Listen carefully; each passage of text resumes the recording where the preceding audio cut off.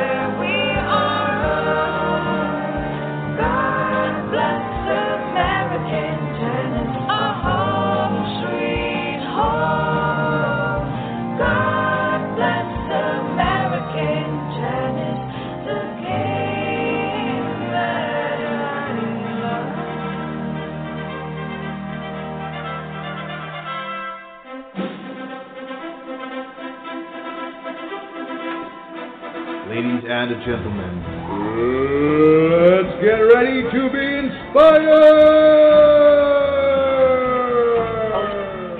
Introducing in the red corner, American Tennis! And introducing in the blue corner, your host for American Tennis, Mr. Chuck Kriese! Ladies and gentlemen, it's time to get in the game. And good morning once again. This is Coach Chuck Kriese. It's another week of American Tennis every Wednesday at noon on the UR Tennis Network. Actually, folks, UR Tennis Network and Coach Jason Haynes, thank you for your 5 years of helping all of us at tennis with the shows you have. Lisa Stone's Parenting Aces every Tuesday at noon. And then, of course, John Denise's Florida Connection. I'll tell you, folks, that has been a wonderful, wonderful program for everybody in the state of Florida and everything that goes on there. And thank you, Coach Denise, very much for your program. But this is American Tennis, and we're now on the We Coach Tennis Network and the Yellow Ball Network. Thank you there. My golly, J.P. Weber picked up the program, and thank you. But also, Jason Haynes was the person who got it all started. And before we go anywhere, folks, this program, I'm on the road, but I knew how important it was. I wanted to get those of you who listened to my program last week, I sincerely apologize. We had that crank caller call in, and I'm not going to take any calls until I can get them sort of screened from now on. And Coach Denise said it happened to him one time as well, and I really, really apologize. That was a great program. It was on mentoring, and it was on the three-tier mentoring and why it works and why it's superior to two-tier mentoring, and lots of great information. But if you listen to that or kids listen to it, make sure you shut it down right when I go to the callers, folks. I apologize for that. It cut our show short. That's the first time that's happened to me in 5 years. So, I guess that's good, but I've got to be ready for that stuff, and then it made me more ready. But this is Chuck Kriese. It's American Tennis, and you can go to my website at chuckkriese.net. That's Kriese, chuckkriese.net. And got my blogs, got my camps, my books, my articles, and go there and sort of see what I'm writing about different things. Folks, I'm going to fight. I'm going to fight always. I'm going to always fight stuff that's not quite right with tennis, and I will. Look, I'm not the end-all, be-all, know-all. I've never set myself up for that, but I do know the sport of tennis will go on a long, long time without us, and we got a lot of things going on that are goofing up the game, and we actually must have a director of mess up or screw up somewhere because of the stuff that we're doing to college tennis and to junior tennis and to entry-level professional tennis. Folks, with all of the talent we have, it has been amazing how we continue to dumb down our talent and to not surface. We have the number one country in the world as far as opportunities. We have the best talent in the world. We have the best coaches. but there's something that happens to our players right around the 80th percent point or 90th percent point, and it just sort of makes the careers collapse. And we always will talk about these things, and very often I will be able to have someone who's got more experience than me playing on a professional tour. I've seen enough matches in my 46 years of coaching, but when a player has to go through all that they go through in trying to become a player from the time they have the dream as a child to going up through the junior ranks, in the college, and all that they do, and then once they go out there and put the pedal to the metal and try to succeed, that's a whole different ball game. And we're very fortunate today that we have a person who's just come off the tour, Clint Boling, and Clint has been 10 years out on the tour, trying to make it as a player, and actually making it as a player. The interesting thing is that he said he did not lose money, and he was able to make it as a player and make the money. In the meantime, he got to travel to some 21 countries. He got to travel all over the world. He got to live in Europe and different countries, I think South America. I'll let him tell the whole story here in a minute. But it's what a fantastic education. And now he's come back to train players. He's at that age now in his 30s where he wants to move on. But we're very, very fortunate to have him. I'll just say, hey, Clint, it's good to have you here today. Good to be here, Coach. Yes, yeah.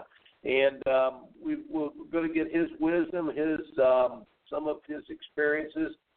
But, folks, you can call in, area code 714-583-6853. But our show is a little bit shorter today. We've only got about a 45-minute program, so I want to get right to that, and we'll be right back after go to our quick commercial here. I'm Chuck Kriese. This is American Tennis.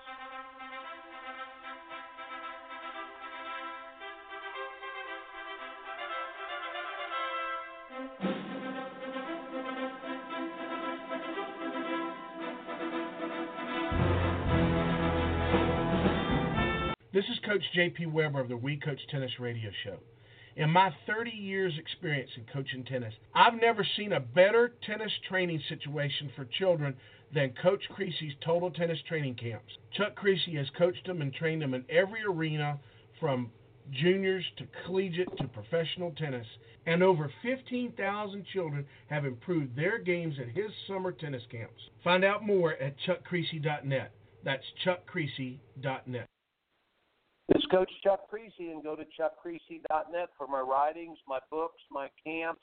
And, folks, I'm trying to stay involved in tennis as much as I can for as much time as the good Lord gives me. To learn more about Chuck Kriese and his Total Tennis Training Camps,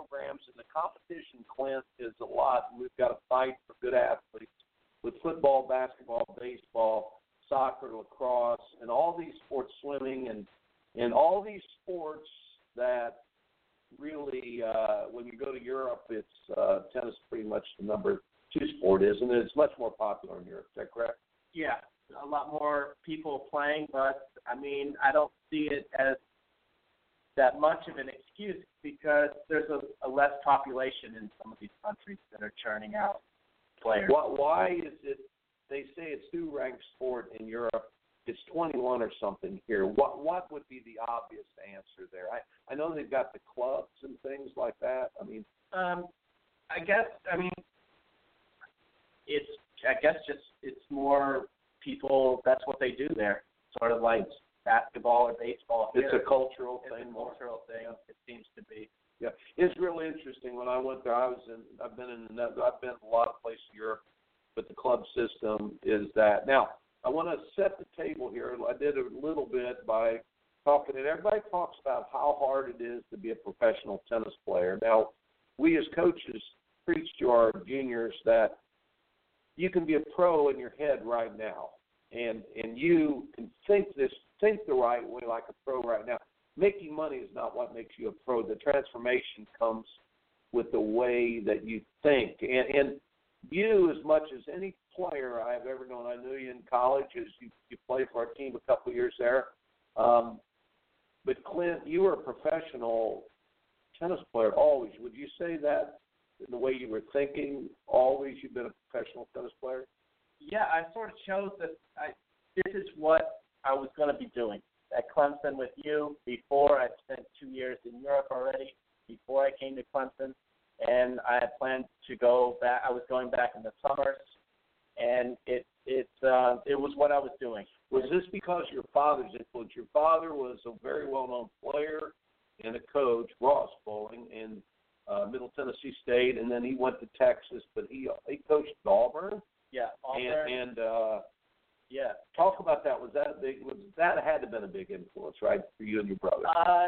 Yes. I mean, he was also playing at the same time that we were coming up, so he was training a lot. He was really highly ranked, number 1 in the country in the 45s. So he was doing a lot of training when we were coming up. So that's he needed sparring partners. I was a sparring partner for a long time, and yeah. that rubbed off on me. But it was. I had several friends, who were in Europe who were a lot older than me and who I also trained with. And, I like to travel. And that it was a good way to pay the bills and travel. Yeah. I didn't think about winning or losing even when I was at Clemson. Yeah. Well, he's probably the perfect job, I think, as far as inspiring his kids to play. You and your brother both have always been on fire for the game.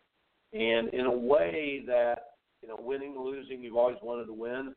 I think you hated losing about as much as anybody ever met. But at the same time, you always had that vision in your head of what you were going to do. You knew that you were going to go out to pro tennis. Yeah. Yeah, and it's really good. But let me just talk here a little bit about your journey. Folks, we look at pro tennis, first of all, like, only 13 men on the American side are finishing in the black. So 6,000 professional baseball players. My son's in baseball. I know these statistics, and I love for him to all play tennis, but he loves baseball. And the point is when I used to send players out in the 70s and 80s to play, I always used to tell them, make your money and travel off of your doubles earnings. Try to make it with a buddy. Get around, figure it out. You got to sort of live frugally. But the most important, I used to tell them, improve first, then gather your points, then gather the money. But it's really hard, those three things, for most people. You went over your route instead of just going to the tournaments. You went and played club tennis in Germany, in Holland, France, around Germany. You played, 30, 40 tournaments every year between October and November. I mean, over 100 matches in a 6-month season. Over 100 matches. Folks, listen. You parents are overly protected. Over 100 matches in a six-month season. I mean, it's ludicrous to think that 25 is enough for college. But I want you to tell the story. You finished college tennis, and then you said, I want to go play. So you tell your story here. So I started in Germany in my first season. I think it was 2004. And then 2004 and 2005, and then I decided I would try college tennis. I didn't really want to go to college at that point, but it made sense for that part of where I was, and so I went I got two seasons with Coach Kriese, and I decided that I was, And explain something here. The rules. If you don't make money, folks, it's not like you're a pro and then you come back to college. Mostly all of the Europeans, all of the professional players of football, of the journeyman players that are playing college tennis, international players, really there is NCAA does a thing where, you cannot, you can make expenses and try to get by. So that's basically, the way that one works. And, so you try to go do it, and then you say, well wait a minute, I try to play college here.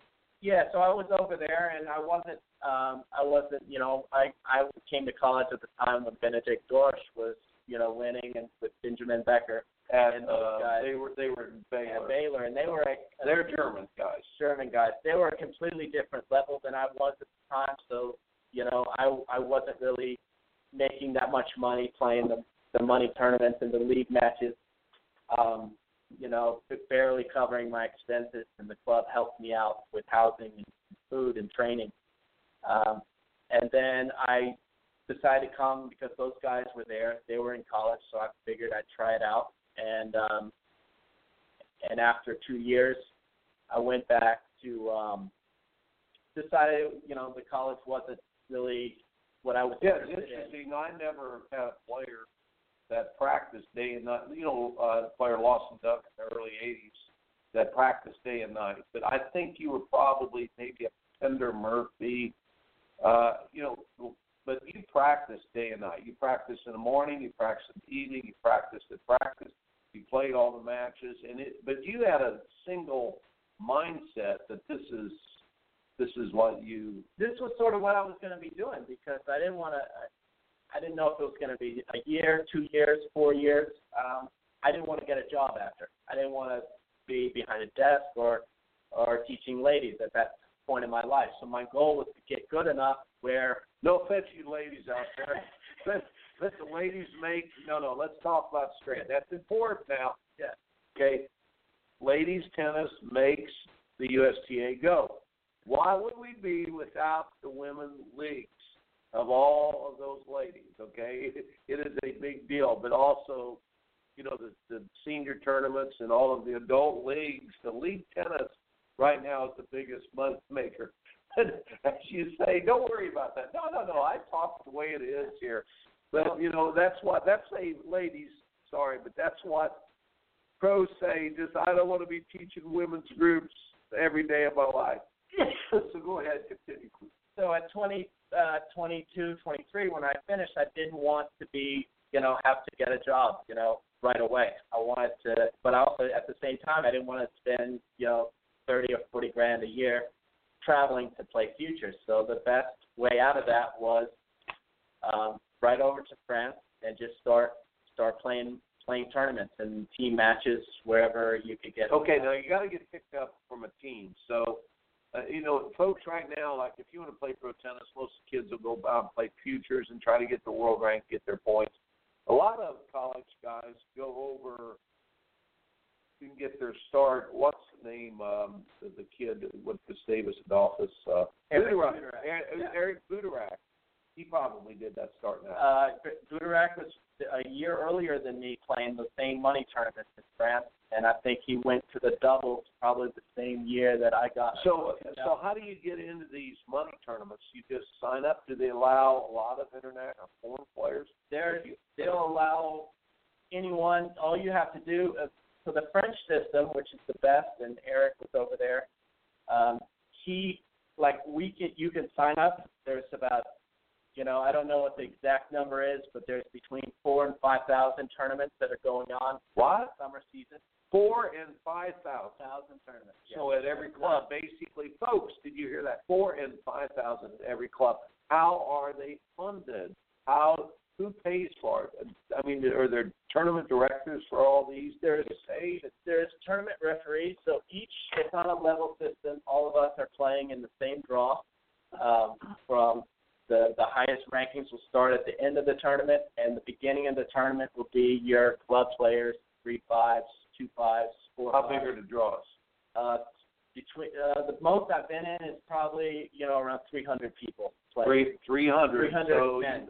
So you can get in, but you have to start the first tournament way back in the field. Yeah. And do you all understand that, folks? What happens is if you have the number one seed and is a high-ranked player, well, he doesn't get fed into the tournament until like the quarterfinals. So these tournaments will go on for 3 weeks or even a month, and each round is fed into the next round, and depending on where your ranking is, similar to the UTR rating system, you'll be in a separate line of the draw. So I don't have to be in a 256 draw with club players. But when you first started, you had to.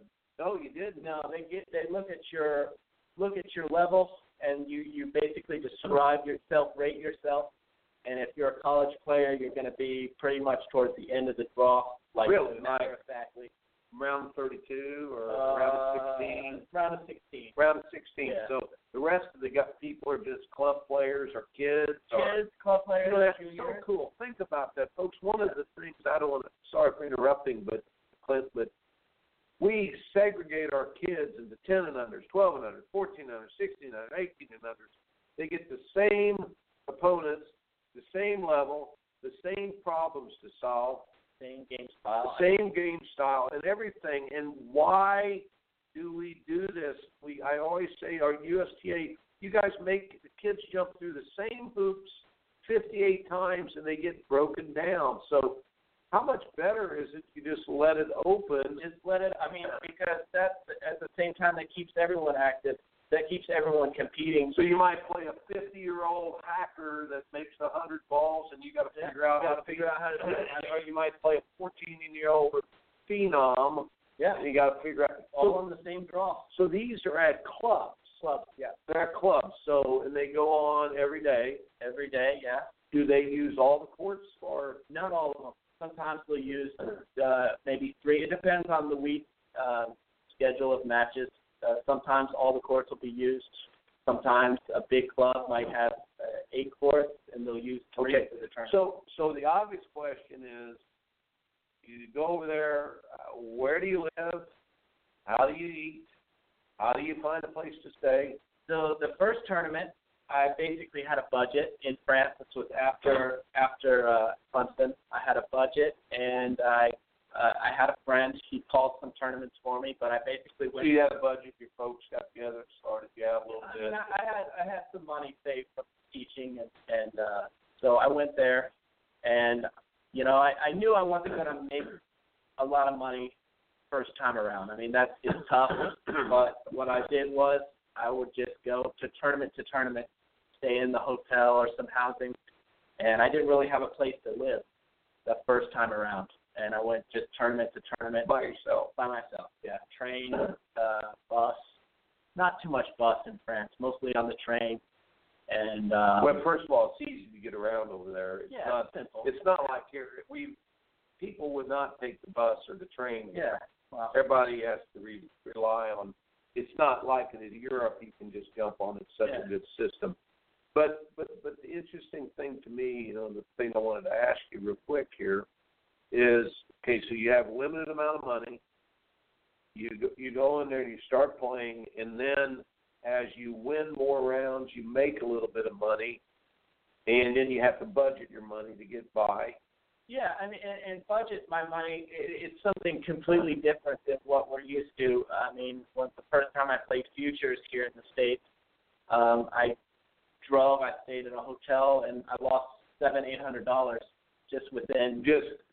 To lose. To lose for 2 matches, I think. And and I stayed in a hotel. But there, I mean, I played. Now, some of you parents out there are saying, wait a minute, buddy, I lose $700 to $900 to $1,000 for my 14 and unders match, and it's just ridiculous. And so the first one I went, I landed, I played, 2 days after I got there, and I won one match and I lost one, and I made 150.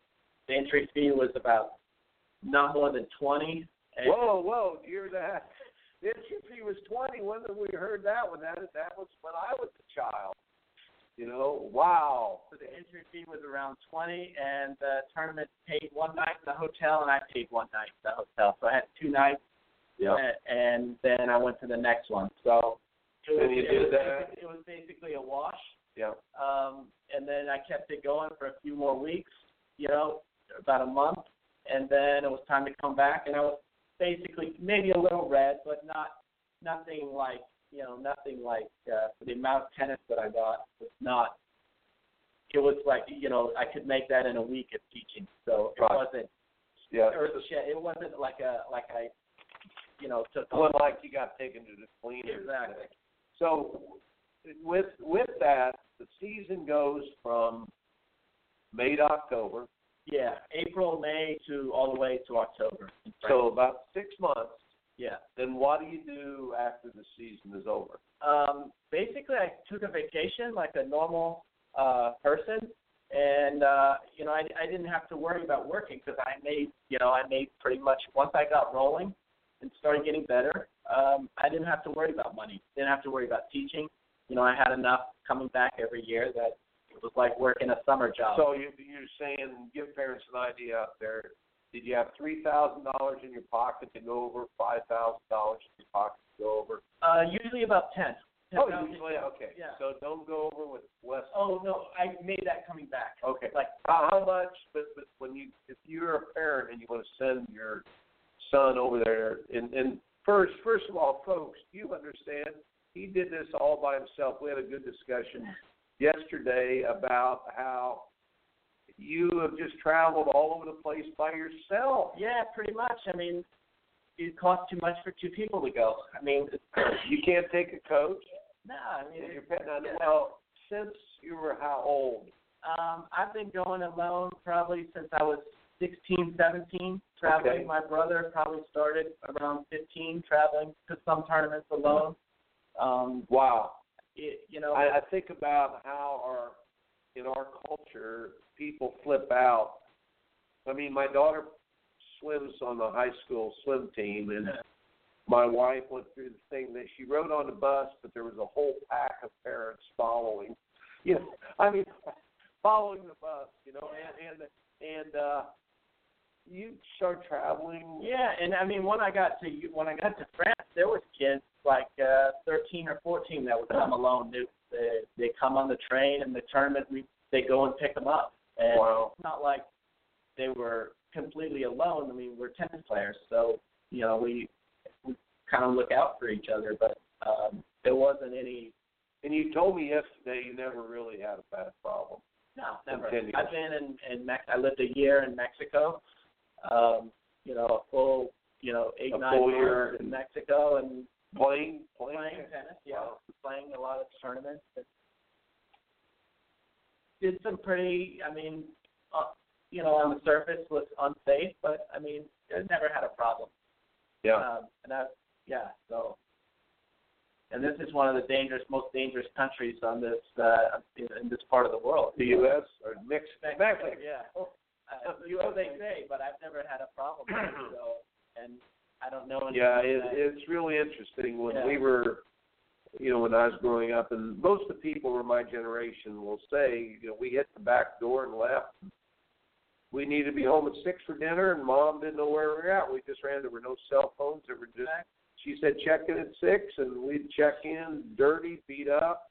We've been in fights. We've been in football games, basketball games. We'd swim in the creek, hunted for crawdads, and done all that stuff all day long. And now we have the helicopter parents, of course, that we sort of set up the programs for all the children. And it's a different world out there. We know, folks. It really is.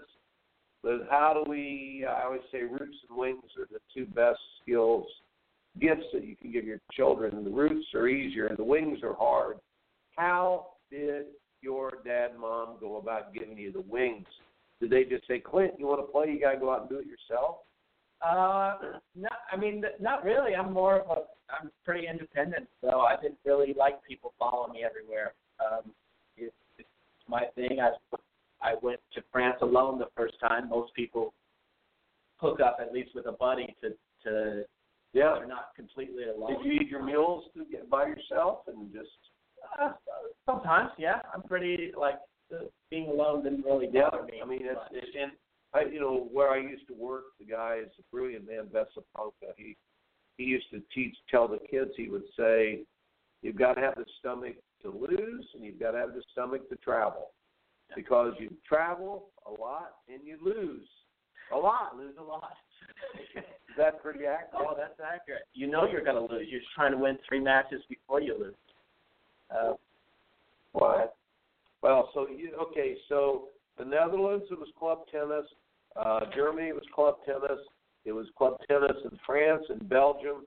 And pretty much they do a great job at the entry levels. They're missing something, though, too. I think that socialized culture that they have makes they do a great job of getting everybody into the competition. They do a good job of finishing off, their job with it. So, but you basically then here's what I want to set up. I want you to set up and talk a little bit about.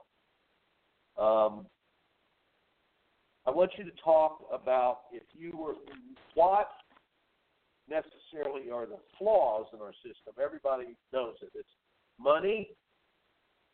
We segregate our age groups and our people that play too much. I think we do a lot on the computer, not because we should, but because we can. We've too much paralysis by analysis, and we segregate the groups, so people don't really learn to lose the tennis. We all know that there's not enough clay in this country. We could play a lot more clay. The kids constructing points. We all know that college right now is sort of been dumbed down. It's been dumbed down with the very few matches that are allowed, and also all the international athletes have taken the place of American players who could be getting the scholarships. So that's hurt. So tell me what you see, and if you had a magic wand that you could just do. This is the Clint Boling way of excellence for USA Tennis. Listen, USTA, and all of you, you might get some good wisdom here. Well, like Coach said earlier, I don't have all the answers, but from being out there, being in a few different countries, is you got to let everyone play together. You're going to get better matches closer to home. There's not time and energy lost on travel. The oldest guy that I played was 46 years old that beat me. And then I also played some kids who were 13, 14 who are now doing some pretty good things on the tour. And that's, my opinion is, there's everyone plays together, or the kids are all segregated, like Coach says, and there's no competition. Yeah, they don't learn different game styles, and they don't learn how to. When you're playing someone who's got all this experience, you can't just you got to figure out a way to fight through it, and if you want to win bad enough, you're going to have to set the point up and get some patience. Right. And so one of the things that they're doing, they're building that super complex down at Lake Nona. And I think part of the thing they're trying to do is run a bunch of futures there. So players can come and they can maybe rent an apartment, live together, and they can play 5, 6, 7, 8 tournaments together without the traveling. I think that's a pretty good idea, don't you? That's good. I mean, I don't see I don't know much about it, so I don't want to comment. But I mean, that the theory is good. It's not only at the professional level, it's also at the social level, which feeds into that professional level. But these tournaments, like I said, the club players are starting, a week ahead of me, but they also feed into the juniors who are just above them. Yep. And the juniors have to finish those guys off before they get to maybe another junior or a player who's a little better, or an ex-college player. It pops into my head here. Last week our program was on mentoring and how important it is to learn. Everybody should have someone above them that teaches them, a Paul, or everybody has a Timothy below them that they teach, but then there has to be your peer group that you learn, your Barnabases that you fight it out with or you learn. And we don't do that when we segregate the tournaments into age groups. And another thing is the ranking system in France is all about levels. So if you want to move up, you have to play. You have to get out there. I mean, the normal season for a lot of people who are playing a lot is 85, 100 matches throughout the year, because it takes that long to get many wins when you want to move up. I became very aware of the need for a rating system, Clint, back in the late 1990s. So, well, actually, we weren't getting to play enough. So if I had a player with 7 or 8 on the team, they were getting no tournament competition at all. Yeah. And so I proposed actually to the guy Fish at Harvard, Dave Fish, and gave him the idea of we needed a rating system. Now that's 10 years later. They've got the UTR, which looks like it's going to be something of great merit. So ideally, here's what I think. I think you ought to rank 50 to 75 your top players. I think at the very highest level you rank the players.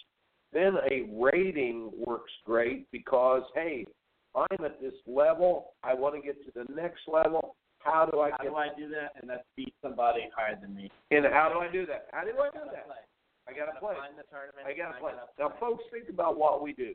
We take all 12-year-olds, put them together, and they battle against other 12-year-olds.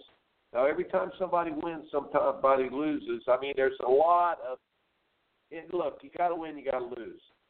But there's no big leapfrogging of learning or competition.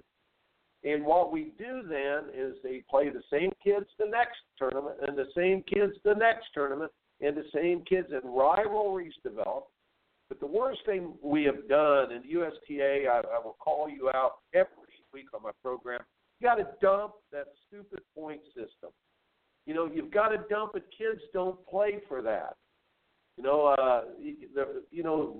Rankings are good. Ratings would be good at the middle level. I'd ideally top 50, top 75 are ranked. Then you have the next 300 people rated. Well, because once you get to the top 75 in the country or 50 in the country, you're probably outgrown that, and you're thinking about how you're going to get. You're choosing one path or the other. You're thinking about how you're going to get top 200, or you're thinking about, Yeah, and the bait's always out there, though. I mean, the beautiful thing, I think of a 12-year-old sitting there watching his buddy play you. You're 25 years old, and you're playing and he's watching his buddy, and the guy plays pretty good, and the 12-year-old goes, you know what, I maybe could do that. Exactly. And then that's how you keep the dream alive. I've been through 2 14-year-olds cheering their guy on against me. Yeah, it's hard, and it's good for you and good for them, but for everyone. It's good for everybody. We laugh about it now. If we get off the court, we laugh about it. We're having a drink. Yeah, and we just do a lot of things that are not smart, and we do things because we can, not because we should. The number one thing we need to do, folks, is we need to separate participation tennis versus performance level tennis, or excellent, tournament level. This participation stuff, we got to get the league stuff and the 2.5s, the 4.0s, and all this league stuff out of the competitive arena. We need if we opened it up, these kind of tournaments, wow, I could see lots of interest being generated there. And and it starts with a little bit of prize money, and that's what makes guys like me come after it. So that's why we're going to show up. Hey, guess what? Guess what they got now? We had so many international players playing college tennis that had taken some prize money. And now we have this rule that you can take up to $10,000 in prize money and be eligible to play college tennis. What an opening for junior players, huh? Well, I mean, what an opening! $10,000 is nothing compared to what we spent. I mean, it should be $50,000. I mean, for what people spend, what people spend on junior travel and training. I mean, training should be a part of that. We're so in the United States of doing things right instead of doing the right things. Doing the right thing would be allowing parents to get back some of the money that they invested, motivating the children, keeping people engaged in the game, making it a sport, not an after-school activity. And why are we in trouble in tennis? Because we do bad things the right way. We need to do good things the right things. We need to do good things the wrong way and then get them right.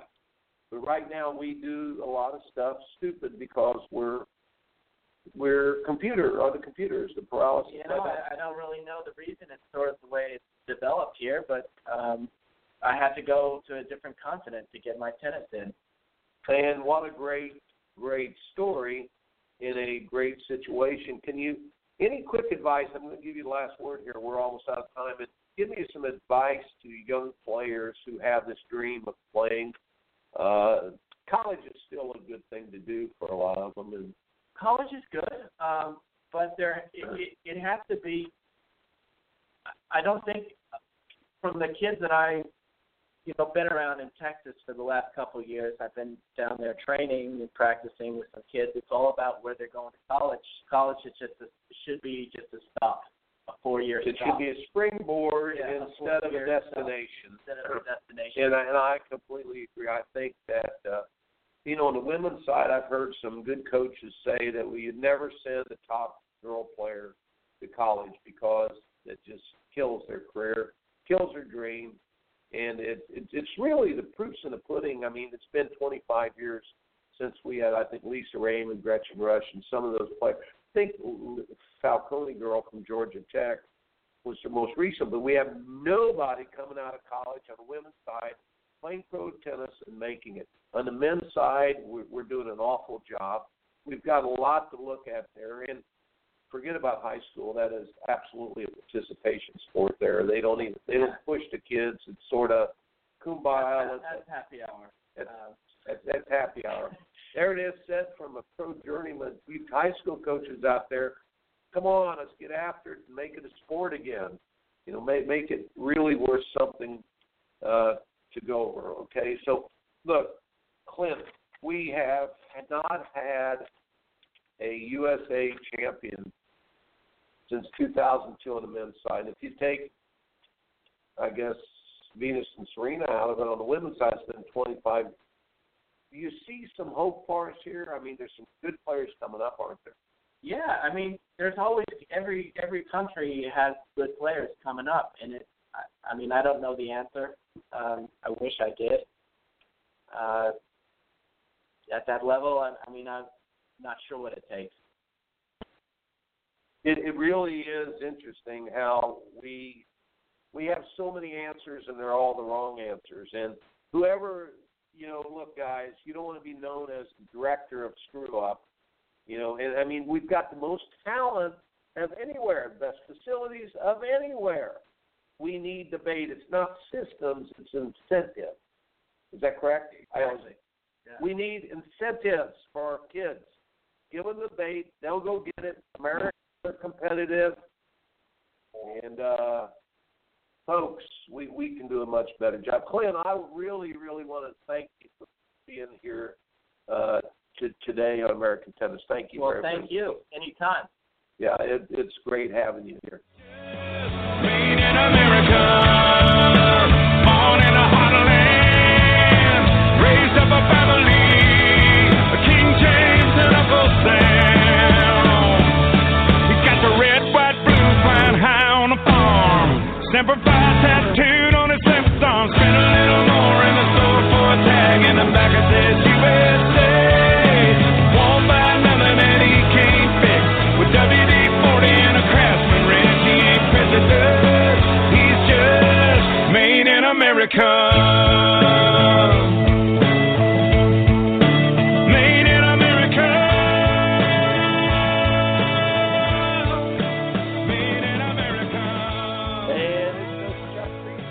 reminding you that you're in the process of winning or losing every day of your life, and it has very little to do with the win or loss. Thanks, Clint Boling, for being on the program. And, folks, we will see you next week. Opinions stated by various contributors to the UR Tennis Network and its programming are not to be considered as endorsed by the UR Tennis Network. Participants are encouraged to use their own discernments and draw their own conclusions. All information, products, and services offered by the UR Tennis Network are for personal use only. The UR Tennis Network does not confirm nor deny the validity or accuracy of information contained within the network. Any products or services provided for should be used solely for entertainment purposes. We emphasize the idea of keeping an open mind and not construing the products, services, or data as factual.